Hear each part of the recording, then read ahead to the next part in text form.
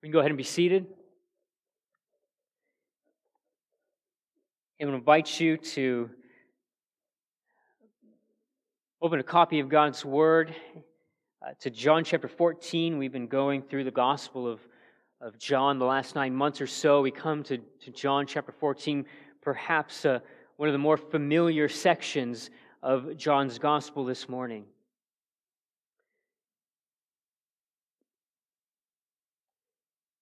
In this world, you will have trouble.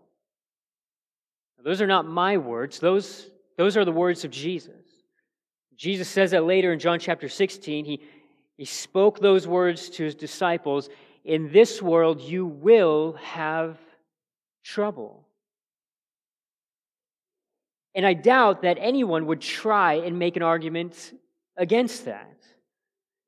I doubt anybody would argue against that and say that life is actually filled with balloons and pony rides and hopscotch and everything is always perfect. You know, I know that in this world we will have trouble. The reality is there's never a shortage of things to be anxious about. There's never a shortage of things to be worried about, to be depressed over, to be sad about. I mean, we struggle with financial difficulties. There's the brokenness of relationships. There's marital issues. There's failing health. There's depressions. There's worries about the future. We feel sadness and the pain of having lost people. In this world, you will have trouble. And today, if you are troubled, if you suffer from having a troubled heart, you're feeling confused, there's concern, you're overwhelmed, then the reality is you're in a good place, because in John chapter 14, we have some of the most hopeful and life-giving words that Jesus has ever spoken. So in the context, Jesus is with his disciples. They're in the upper room. He's there with the remaining 11, the 11 of the disciples who were true followers, who were believers. And Jesus is preparing to leave. It's time to go to the cross. It's time for him to be betrayed, arrested, on trial, and crucified. And so he's preparing them for this farewell. We call it the farewell discourse. And to be sure, this is troubling to them. They've given up 3 years. 3 years they've been following him. They've left their jobs. They've left their families. They've left everything they've ever known. They've endured ridicule and mockery and shame to follow Jesus. They've listened to the promises. He's talked about a kingdom. He says, I'm building this kingdom and I'm inviting you into this kingdom and it's going to be great and you're going to experience all these things. And now Jesus is saying, I'm going to leave. I'm going to go, and right now where I'm going, you can't come with me yet. And so they're troubled. They're wondering what they're going to do. They're perplexed. What's going to happen? There's confusion, there's questions, there's uncertainties, but Jesus speaks to them, he assures them, he comforts them, and he gives them the cure for a troubled heart. Now, I want you to keep this in mind as we read the words of Jesus, as he talks about the promises. It's not just for the future only. You see, certainly there's this initial comfort that people receive when they put their trust in Jesus for salvation. And there's this future aspect to it. I mean, 2 Thessalonians, Paul talks about this comfort that is eternal. And there's this comfort that will culminate in the new heavens and the new earth and the life to come in the life spent with Jesus in eternity forever. But what we must not neglect is that these words also provide a comfort now, in the present. In the midst of trials and difficulties, you can experience the comfort of God now. And that's why David in Psalm 23, the famous psalm, he says, even though I walk through the valley of the shadow of death, I will fear no evil, for you are with me. Your rod and your staff, they comfort me. You can experience it now. There's help available now. Perhaps you've heard of Corrie ten Boom. She was famous during the World War II for hiding Jews, her family hiding Jews in their house to escape the Nazis, and she was arrested and put in a prison camp and a concentration camp where most people were executed. And there were times, she wrote about afterwards, times when she would look at the difficulty of her circumstances and say, Lord Jesus, I know that this problem is way too big for you. I'll have to worry about it myself. And then she would stop. She would pause and smile and say, how foolish. I mean, the reality is that we are often confronted with issues and troubles and struggles, and with them we think there's no help. The burden is too great. We think nobody can help us, and yet there is nothing too great for God. And so on the night before Jesus' death, the Lord Jesus addressed the remaining 11 disciples, and this is what he said to them in John 14. He says, let not your hearts be troubled. Believe in God. Believe also in me. In my Father's house are many rooms. If it were not so, would I have told you that I go to prepare a place for you? And if I go and prepare a place for you, I will come again and I will take you to myself, that where I am, you may be also. And you know the way to where I'm going. Thomas said to him, Lord, we do not know where you're going. How can we know the way? And Jesus said to him, I am the way and the truth and the life. No one comes to the Father except through me. If you had known me, you would have known my Father also. From now on, do you know him and seen him? Philip said to him, Lord, show us the Father, and it's enough for us. Jesus said to him, have I been with you so long, and you still do not know me, Philip? Whoever has seen me has seen the Father. How can you say, show us the Father? Do you not believe that I am in the Father and the Father is in me? The words that I say to you, I do not speak on my own authority, but the Father who dwells in me does his works. Believe me that I am in the Father and the Father is in me, or else believe on account of the works themselves. Truly, truly, I say to you, whoever believes in me will also do the works that I do, and greater works than these will he do, because I am going to the Father. Whatever you ask in my name, this I will do, that the Father may be glorified in the Son. If you ask me anything in my name, I will do it. When everyone else in the world is justifiably troubled, when everyone else should be anxious and worried, the follower of Christ has an unseen reservoir of resources. The follower of Christ possesses something so great that allows there, instead of fear, to be faith. Peace instead of perplexity, and composure instead of crisis. We see that in Jesus' words, because here he gives us the cure for a troubled heart. You can trust Jesus and you can trust his words because he secured a future destiny for us.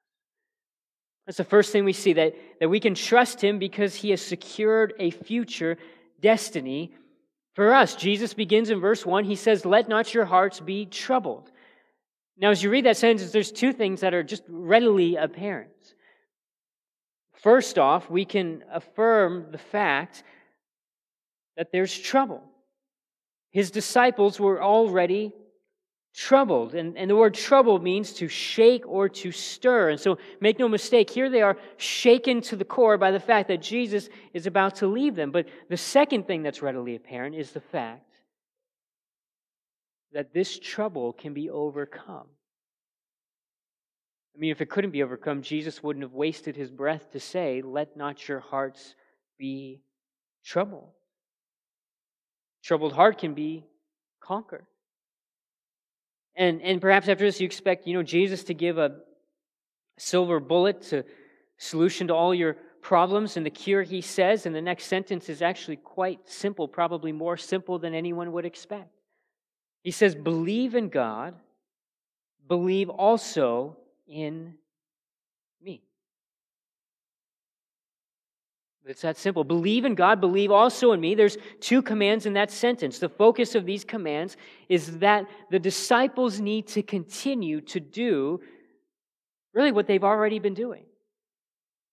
Now, what Jesus isn't saying to them is believe in me for the first time. No, instead he's saying, you have believed in me, now you need to keep believing, keep trusting, and keep relying on me. The antidote for anxiety, for trouble, for so much more is to trust in Jesus. It's not found in emotions or experience or anything else, but to trust in Jesus. Now remember, he's in the upper room. These are his disciples he's been walking with. They've believed Jesus. They've trusted him. They've given up everything to follow him. And so Jesus is saying, you need to keep believing. Not just now, but even after I'm gone, you need to keep trusting in me. Jesus knew that many of his disciples, not just these 11, who believe in him for salvation, then struggle to believe in him in the day-to-day things. And as a result, a lot of disciples, a lot of followers of Christ suffer unnecessarily with a heart of trouble. And so Jesus is, in essence, saying to him, you must believe that I'll never leave you. You must believe that I'll never stop praying for you. You must believe in my sympathy. You must believe in my comfort. You must believe in the Holy Spirit that I'll give to you. It's a matter of when, not if you have a troubled heart. It is simple belief in the right object, Jesus Christ, that will sustain you. The cure for a troubled heart is to believe in Jesus. To trust in him. And maybe you're looking for something more, something new, something novel, something that you've never heard of before as the cure to all your problems. But the reality is this is the simple solution to a troubled heart. In fact, look at it this way. When we're experiencing a troubled heart, experiencing anxiety, frustration, confusion, doubt, sadness, we might stop and ask ourselves the question, in what way am I failing to trust in Jesus? In what way am I doubting in his provision? In what ways am I doubting his goodness? In what ways am I doubting his care? In what ways am I doubting the fact that he has promised to believers this great inheritance? He's promised all of these things. In what way am I failing to believe and trust in those things? And I would argue that's at the root of so much of our trouble. Now, knowing what they needed, Jesus turns their gaze to the glories of heaven, to the glories of the future. We can trust Jesus because he's secured a future destiny. Look at what he says in verses 2 and 3. In my Father's house are many rooms. If it were not so, would I have told you that I go to prepare a place for you? And if I go and prepare a place for you, I will come again and I will take you to myself, that where I am, you may be also. In my Father's house, there are many rooms. So if you're to have a mental picture of this, don't think of it as separate dwelling places scattered around as if the glories of heaven is going to be like a subdivision with tract homes. No, you think of it as rooms added on to the Father's house. A dwelling place where the rooms are added on to the dwelling place of God. Because in this, what you don't want to miss is the sheer intimacy that is promised with the Father. It will not be merely in the same vicinity, the same town, the same neighborhood. He says, in my Father's house, there are many rooms. Sinful human beings, rebellious human beings who have been reconciled to God will then experience an intimacy with the Father that is nowhere to be experienced right now. It is unparalleled. And I think if we step back for a second, when we think of heaven and we think of salvation, so oftentimes we think of coming to Jesus Christ as our ticket to heaven. Just a ticket merely out of this life, out of some misery, and into a place where we can enjoy ourselves. But what we miss is the sheer fact that in this place, the goal is not simply to escape this life. The goal is not simply to escape our troubles. The goal is to be and to dwell with God, to have unhindered communication with Him, to have nothing in between us and Him, to enjoy Him forever. It says, in my Father's house are many rooms. The Father's house is another name for heaven. Jesus is telling His disciples that they can have confidence that Jesus is going to prepare a place for them in heaven. Jesus is heading to His Father's house. And when a son heads to his Father's house, he's going home. He's returning home. And Jesus is now saying, my home is becoming your home. I'm preparing for you a new and different and better home. And in case you're unsure, Jesus is talking about a real place. He's not talking about an imaginary place, a fictitious place. He's not talking about a place that just exists in a state of mind, as some secular people would argue, but He's talking about a real place created by God for His people to dwell with Him forever. Now imagine that when we hear the phrase, I go to prepare a place for you, you might conjure up this idea that Jesus is merely building it. Right? I mean, after all, He was a carpenter here on earth. So maybe He's a general contractor in heaven, and He's been spending 2,000 plus years just getting everything ready, the trim, whatever. He's putting all the final touches on. But the reality is the rooms are ready. The preparation is done. The preparation He's talking about is not with hammers and nails. The preparation He's talking about is through death. A preparation that comes through the death and resurrection and ascension of Jesus Christ to this dwelling place. This will be prepared for us, but it'll only be prepared for them through the work of the cross.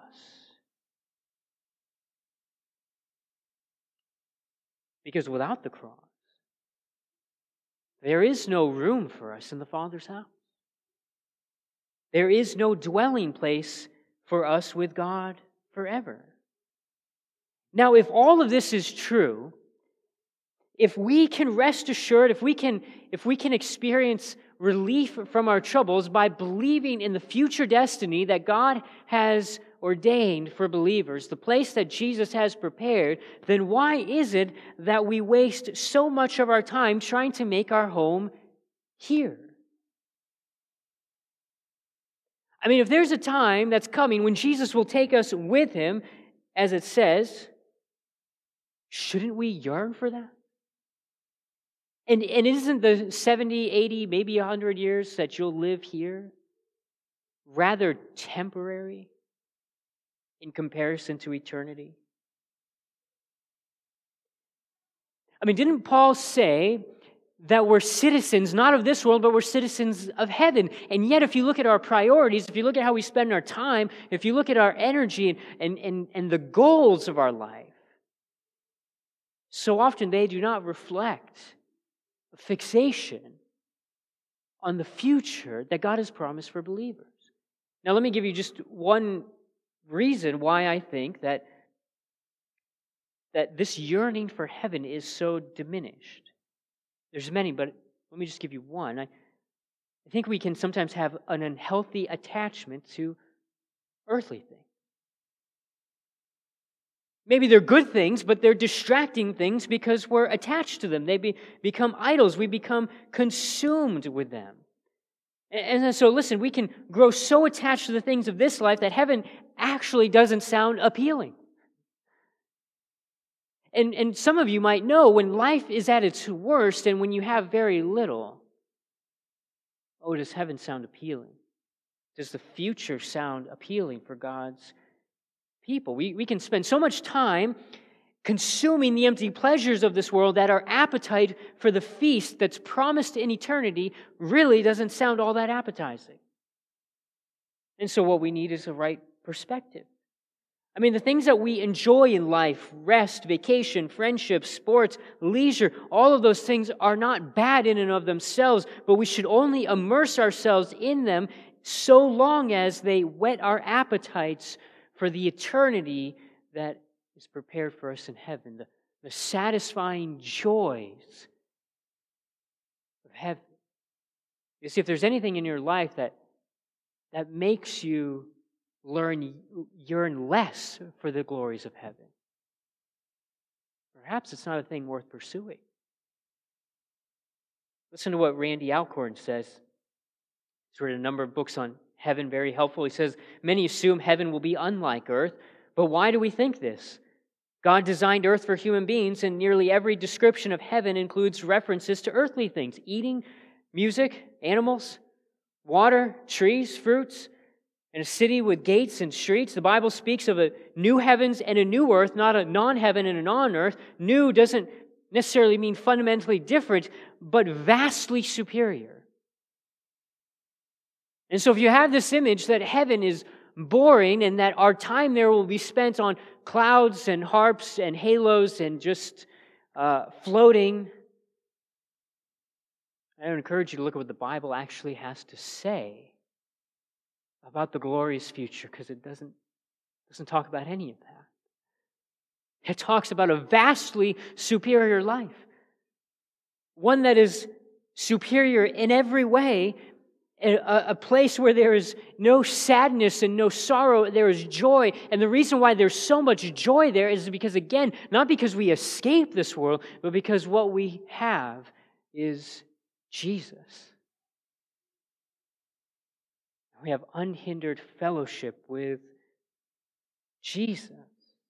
And so there's no reason why the simple pleasures of this earth should do anything more than leave you wanting more of something vastly superior.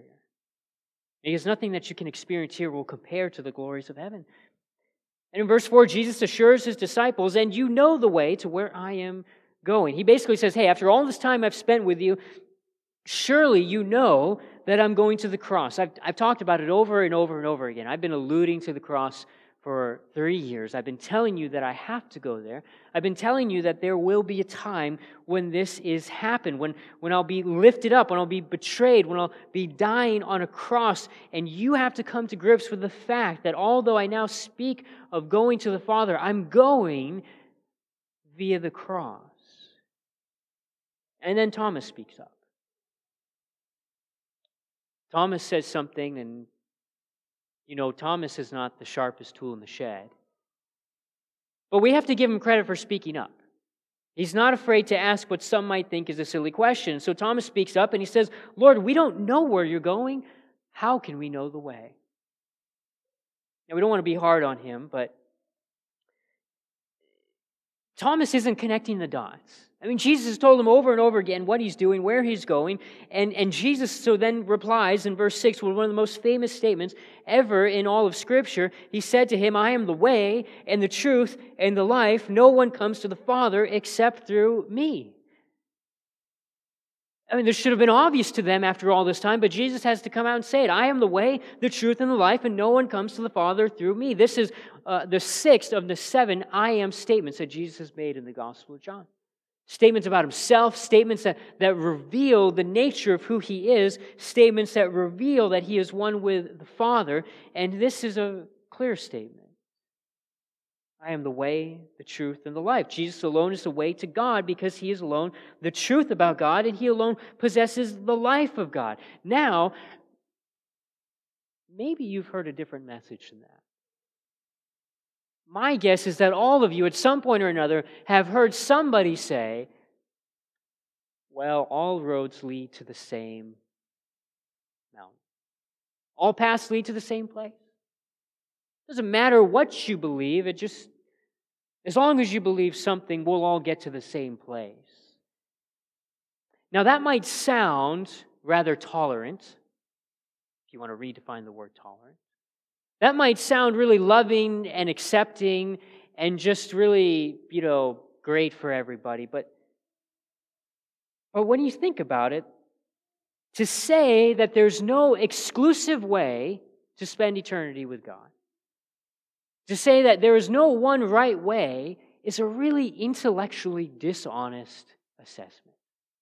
Because that in itself is an exclusive statement. And so we must look at the context, the contents of what the claim actually is. And here, Jesus gives us the way to the Father unlike anything else. We have the ability to spend life with the Father, and yet it's not by our works, it's by His works. He does on our behalf what's needed to be right with God. There's no other religion, no other system of belief that can ever claim a gospel of grace like that. And so God can only be approached through His Son, Jesus. He's the door of the sheep. Everyone else are thieves and robbers. There's no other way to the Father. Sincerity does not give you access to God. Being a good person does not get you access into the kingdom. The only way to be reconciled with God is to have a relationship with Him, to spend eternity with Him, and that can only be done through the cross. By believing and trusting in the sufficiency of His work on the cross. So simple. I was reminded of it this morning at the breakfast table.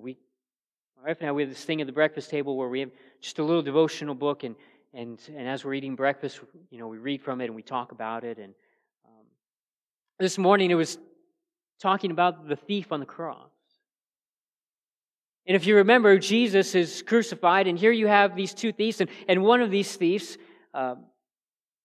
he says to Jesus, "Will you remember me in paradise?" And now if you think about it, this thief, he probably murdered someone. He probably committed a very heinous crime. He probably wasn't a good guy by anyone's standards. After all, they're crucifying him. And as he's nailed to that cross, he actually has no time to make up for it. He can't get down and do any good works. He can't do anything that would merit salvation. And in fact, he's done everything. If you were to say there's somebody going to hell, it would be that guy, because he's probably done something horrible, horrible to get up on that cross. And yet Jesus says that He'll be with him in paradise. Because what's required of us to be in the kingdom of God, to be reconciled with God, is to see our own sinfulness and how much we've fallen short, to see our need for Jesus, to see Jesus for who He is, and to trust in the fact that in His death, He's provided a way for us to be reconciled with God. And so He's done that on the cross. And so you and I, we can have our troubled hearts settled because we can trust that there's this future destiny for us. It's not just an escape from this life, but it is a life with God. But secondly, we can trust. We can trust because He's revealed the Father's glory.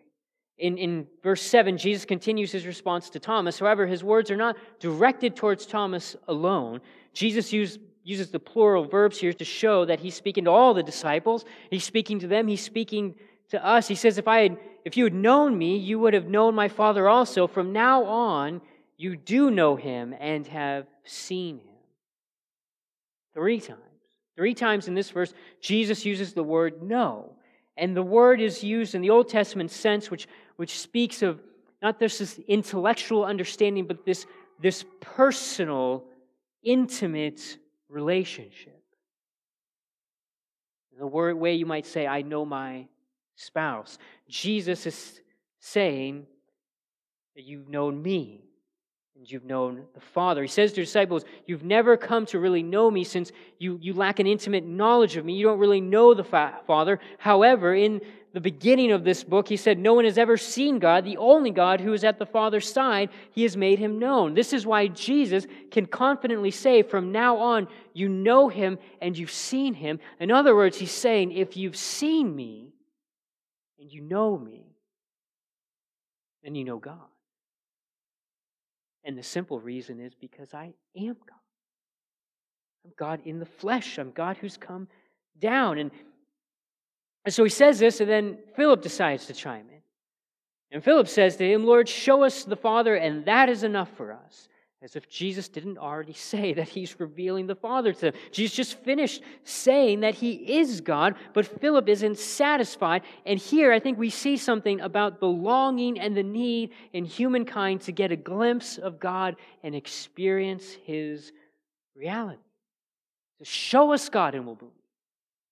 Show us him and that'll quench every doubt that we have. And Philip is sort of a materialist. He wants the tangible. He wants what you can touch. He doesn't want to just think in theological abstractions. He wants something that he can see and touch. He wants concrete evidence. But what Philip doesn't understand is that no one's seen God. It's beyond human capacity. You remember Moses. Moses asked God that he wanted to see him. He asked him on the Mount Sinai, and God refused. And there's this desire in humankind that we want something we can see and touch so desperately that it causes us to fall into idolatry and see and touch and pursue things that aren't God. And so Jesus is being patient with them. In verse 9, he says, "Have I been with you so long and you still don't know me, Philip? Whoever has seen me has seen the Father. How can you say, 'Show us the Father'? Do you not believe that I am in the Father and the Father is in me? The words that I say to you, I do not speak on my own authority, but the Father who dwells in me does his works. Believe me that I am in the Father, and the Father is in me. Or else believe on account of the works of themselves." Jesus is the image of God, the exact replica of God. To see the Lord Jesus is to experience and see God the Father. That's why he urges his disciples to believe in him and his words, but he says, hey, if you can't do that, at very least, the very minimum, believe in the works that I've done. Walked on water, I've fed thousands, I've raised people from the dead. At least believe in these things. Jesus can make these promises. Promises of heaven, the reality of the place, the exclusivity of the path to heaven, for one simple reason, he is God. We can trust him because he's God. But also there's another reason why we can trust him in the midst of all. We can trust him because he makes a promise. In fact, he enables us to live for him. In the midst of our troubles, in the midst of our insecurities, in the midst of our anxieties and all of the things that we struggle with, there's times when we doubt our ability to even live the Christian life, and yet what he tells us here is of great comfort in the midst of that. Jesus is not withdrawing from them. He's not leaving them so he can relax and sit at the right hand of the Father, really do nothing. Instead, what Jesus is doing, he's going ahead of them. He'll continue to actively work in them. He's going to heaven, and from there he will supply with them infinite resources. The power he will supply them with will be seen through what he calls greater works and answered prayer. And what he promises to them here is what he promises to us. Look at what he says in verse 12. He says, "Truly, truly, I say to you, whoever believes in me will also do the works that I do, and greater works than these will he do, because I am going to the Father." Now, when I was a teenager and I read those words, for the longest time it just confused me. That Jesus would say to his disciples, "You are going to do greater works than me." It doesn't make sense at first. I mean, to say to his 11 disciples, and that to be applied to us, that we'll do greater works than him. The one who believes in me, though, is the key. He doesn't say that about everybody. He says that the one who believes in me, and we stop and we think about it, we don't recall the disciples turning water into wine. We don't recall them feeding the 15,000, however many were there, or we don't recall them raising people from the dead. Hence, the greater works here do not refer to greater in degree, but perhaps it refers to greater in extent. Think of it this way. Perhaps what Jesus is talking about here is, in one sense, geography. Listen, one historian wrote it this way. Think of what Jesus, in the days of his flesh, had actually done. He'd never preached outside of Palestine. Within his lifetime, Europe had never heard the gospel. He had never personally met the moral degradation of a city like Rome. 3 years was his public ministry. But then you look at his disciples, and they've spread the gospel around the globe. In another sense, the greater things is to the extent of geography. They've taken the gospel beyond Palestine. And Jesus, he dealt with mostly the Jews. And then you think about the disciples, and the disciples have now taken the gospel not only to the Jews, but also to the Gentiles. Now think of the greater numbers as well. You get to the book of Acts, and you have just a few dozen disciples meeting in a room, but then you get to chapter 2 of Acts, and you have 3,000 people added to the kingdom in one single day. So perhaps the greater things is also the greater numbers. And all this happens because Jesus Christ releases His Holy Spirit for greater things in and through the church. And the Spirit's power will not only be seen in greater works, but also be evident through answered prayer. Look at these last verses, 13 and 14. Whatever you ask in my name, this I will do, that the Father may be glorified in the Son. If you ask me anything in my name, I will do it. I had a nickel for every time somebody ripped this out of context. Jesus says, if you ask anything in my name, I'll do it. He promised to answer their prayers. Now, in one sense, we could just read that in isolation, and we could approach prayer like Aladdin's lamp and ask whatever you want, and it'll be given to you. But notice here, Jesus gives a qualifier. In verse 13, He says, whatever you ask in my name. Whatever you ask in my name, that will be answered to the glory of God.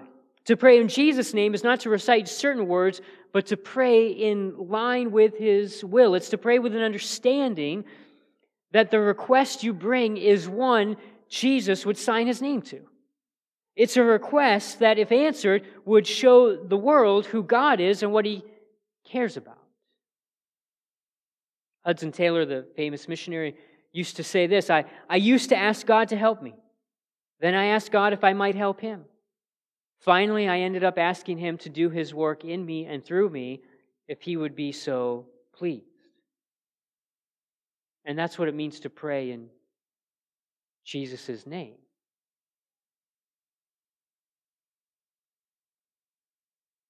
See the riches of this passage?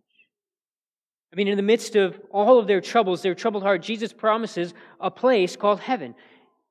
He gives them a path to heaven. He also gives them the power from heaven. He gives them these great promises. He's secured our destiny. He's revealed the Father's glory. And He's promised that He's going to give us every single thing that we need to live for Him. It's almost like an engagement ring. With the ring comes excitement. Excitement for the day when the bride and the groom stand face to face at the altar, exchanging vows and finally becoming one. When you look at these promises, there's an excitement for the day when we'll stand face to face with Jesus.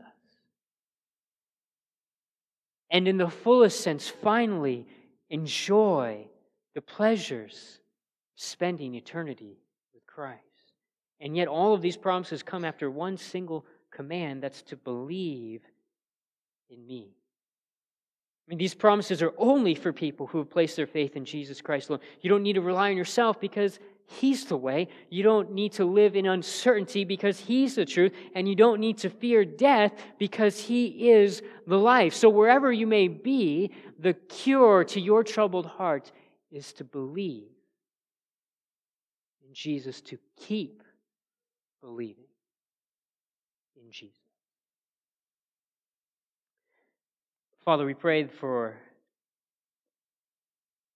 in the midst of our struggle, whatever it may be, not just a momentary relief, but what we pray is that You would help us to overcome our unbelief. If we doubt Your goodness, if we doubt Your providence, if we doubt Your care, if we doubt Your promises, what we would ask, Lord, is for the simple resolve to keep trusting in the sufficiency of your Son Jesus for all of our needs. And if we've never done that before, would we do it today? And we pray this in Jesus' name. Amen.